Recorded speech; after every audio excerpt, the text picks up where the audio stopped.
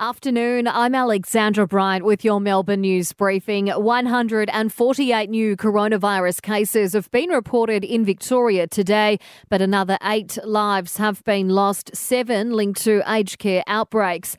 Chief Health Officer Brett Sutton says while case numbers may go up and down, he believes the infection rate is encouraging. Up on yesterday, but again with a 7-day trend that is clearly heading down. The Premier has responded to criticism over his plan to extend state of emergency powers for another 12 months. The state opposition is calling it a power grab, but Dan Andrews says this isn't about extending curfews or lockdowns. It's about bringing us into line with other jurisdictions. Other states are able to extend and extend and extend further.